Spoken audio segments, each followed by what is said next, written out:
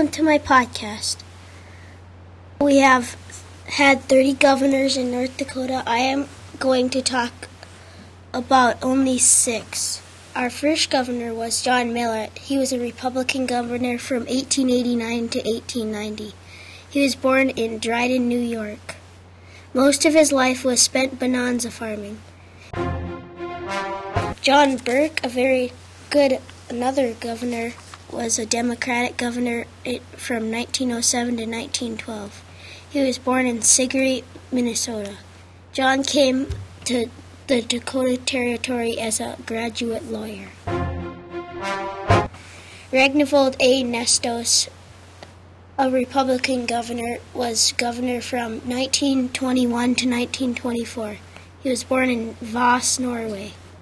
He was born into a family of 10 children. Walter Welford was a Republican governor from 1935 to 1936. He was born in Yorkshire, England.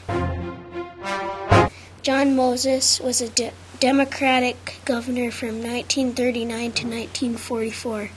He was born in Strand, Norway.